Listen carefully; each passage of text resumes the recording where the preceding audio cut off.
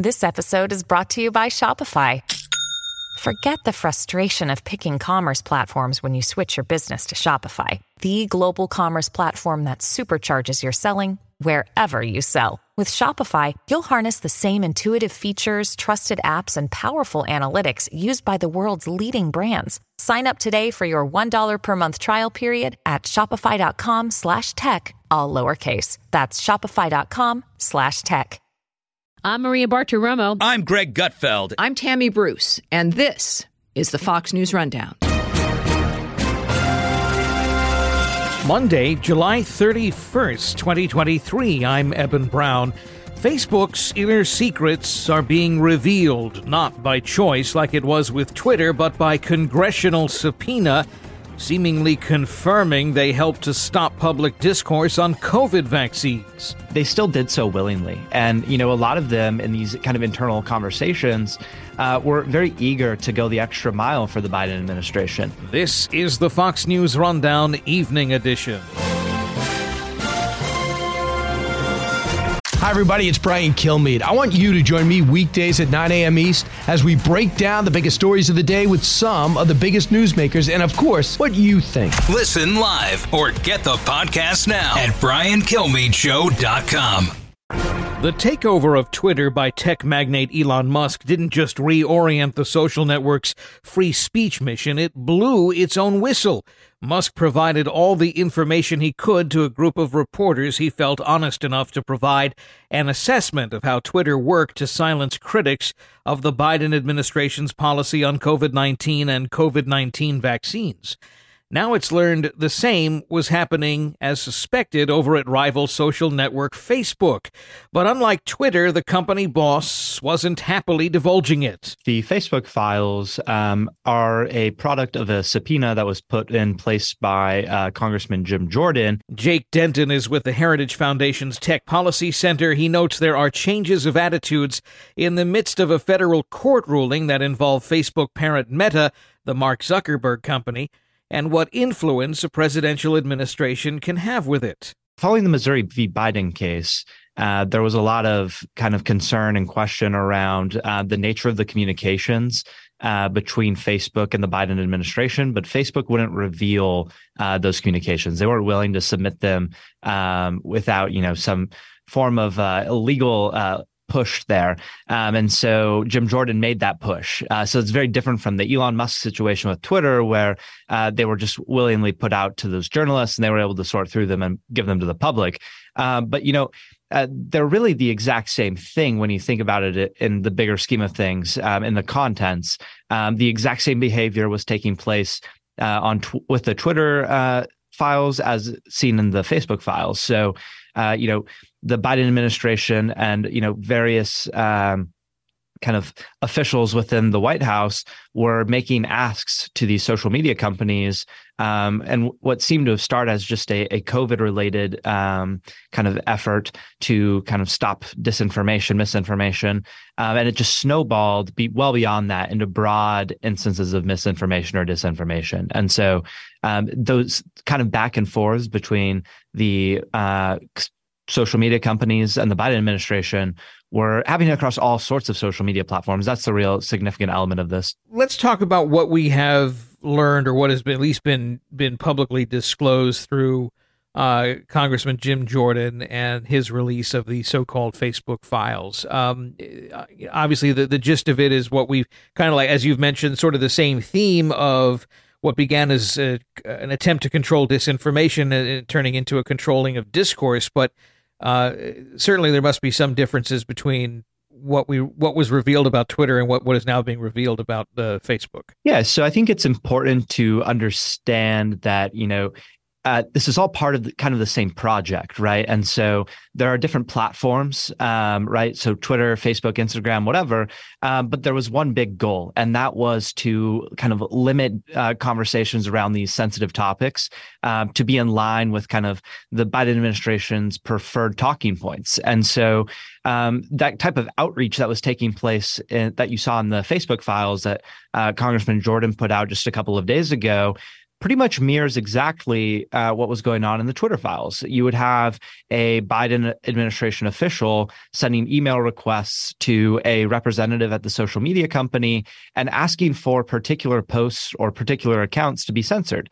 And so obviously there are going to be differences in terms of the types of content that they are going after, or the issues that are being discussed more prevalently on each platform. They have different audiences and different types of mediums in which they and share the message. Different people doing the making those judgment calls, the editorial exactly calls. Yeah, so you have different reviewers in the social media company side. Obviously, there are different internal mechanisms within these corporations to process these requests, but on the side of the Biden administration, this is all part of a bigger project, right? This is that censorship industrial complex that was discussed during the Twitter files, where it was really an all-of-government approach to limiting these sensitive conversations. And so it unfolds differently, but it was all for the same purpose. It seems that this is, or this should be taken a bit chillingly, that government had this, or the U.S. government or people in the U.S. government had that kind of cooperation willingly from these social networks. There was a time where this was actively repelled by what we would consider to be the media. But in this case, did that independence, that good old Edward R. Murrow independence, kind of not exist at these social networks? We're still kind of confused if they're the media or if they're not the media. So I think it's important to understand that these social media companies are not innocent. Just because the Biden administration was leaning on them and trying to pressure them into making these decisions, they still did so willingly. And, a lot of them in these kind of internal conversations were very eager to go the extra mile for the Biden administration. They were really doing everything they possibly could to assist in this effort to silence the American people. And, in the Missouri v. Biden decision that came out on the 4th of July, the judge basically highlighted that every instance of censorship was conservative in nature, right? They were only going after a very particular viewpoint on these platforms, whether that was COVID misinformation that they were calling, or election misinformation. Everything was from the conservative viewpoint. And it really just all comes back to, this bigger push for censorship. They were using any word they possibly could to give a justification to take this stuff down. And so it's important to understand this is a smoking gun. And just because we see it across multiple instances, whether it be in the discovery phase of Missouri v. Biden, or whether it be the Twitter files or the Facebook files, this is all a smoking gun. It is all very incriminating. And it's important not to be desensitized to these things just because we don't take action legislatively to hold these companies and these officials accountable. It doesn't mean that we shouldn't, or that this isn't very concerning. It's just that there's so many terrible things happening all at once in the tech landscape. We oftentimes kind of become desensitized to this stuff. We are speaking with Jake Denton. He's a research associate with the Tech Policy Center at Heritage Foundation on the revelations that Facebook was in fact working with the Biden administration to curtail speech online regarding COVID vaccines and other things. On the Fox News Rundown Evening Edition, we'll have more straight ahead. There has also, I think, been a conscious, or certainly a prevalent, call it a decision, to not cover these revelations and the impact of these revelations. Certainly, there are media organizations who, in the past, they did revel in the revelation of of government papers or whatnot. One thinks of the Washington Post.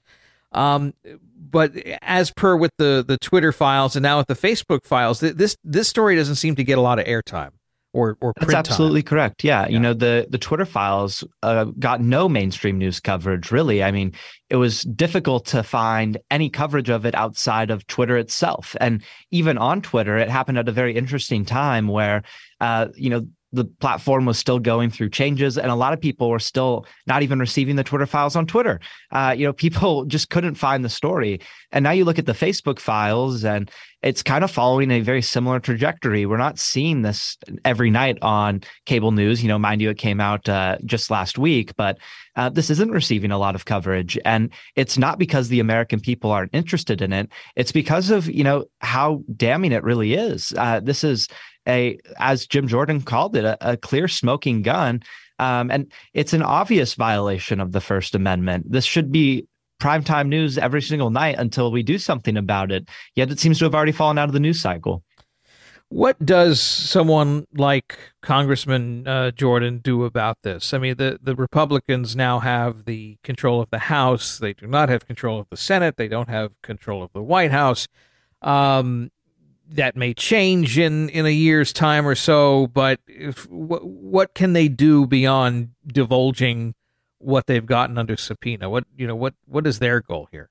So ultimately, Congress needs to advance legislation that prohibits this type of behavior and, establishes some form of quick recourse for the American people when this type of thing happens.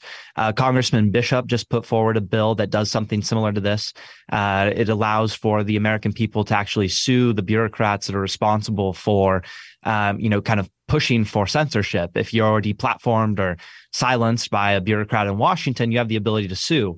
In the Senate side, the Collude Act, which is put forward by Senator Schmidt. He was that Missouri Attorney General who actually started the Missouri v. Biden case before getting elected to the Senate.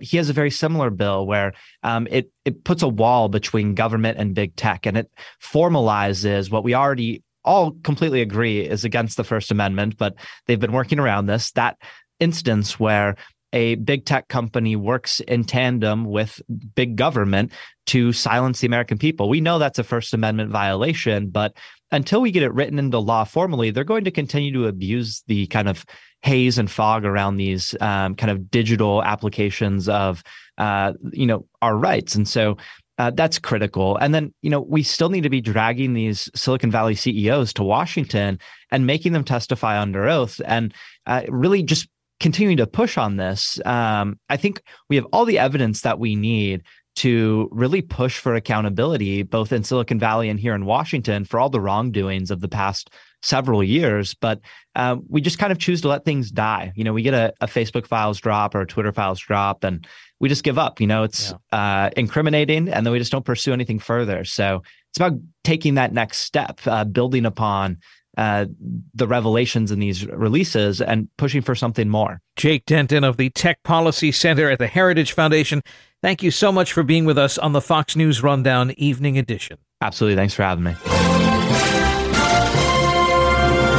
You've been listening to the Fox News Rundown. And now, stay up to date by subscribing to this podcast at foxnewspodcasts.com. Listen ad-free on Fox News Podcasts Plus on Apple Podcasts. And Prime members can listen to the show ad-free on Amazon Music. And for up-to-the-minute news, go to foxnews.com. From the Fox News Podcasts Network. Hey there, it's me, Kennedy. Make sure to check out my podcast, Kennedy Saves the World. It is 5 days a week, every week. Download and listen at foxnewspodcast.com or wherever you listen to your favorite podcast.